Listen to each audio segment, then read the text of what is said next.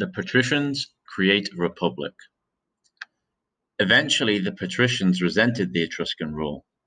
In 509 BCE, a group of patricians led by Lucius Junius Brutus rebelled and drove out the last Etruscan king. Instead of a monarchy, they developed a republic in which elected officials governed for the people. The patricians, the people, meant themselves, not the plebeians. The patricians placed most of the power in the hands of the Senate, which was a group of 300 patricians elected by patricians. Senators served for life. They also appointed other government officials. Two elected leaders, called consuls, shared command of the army.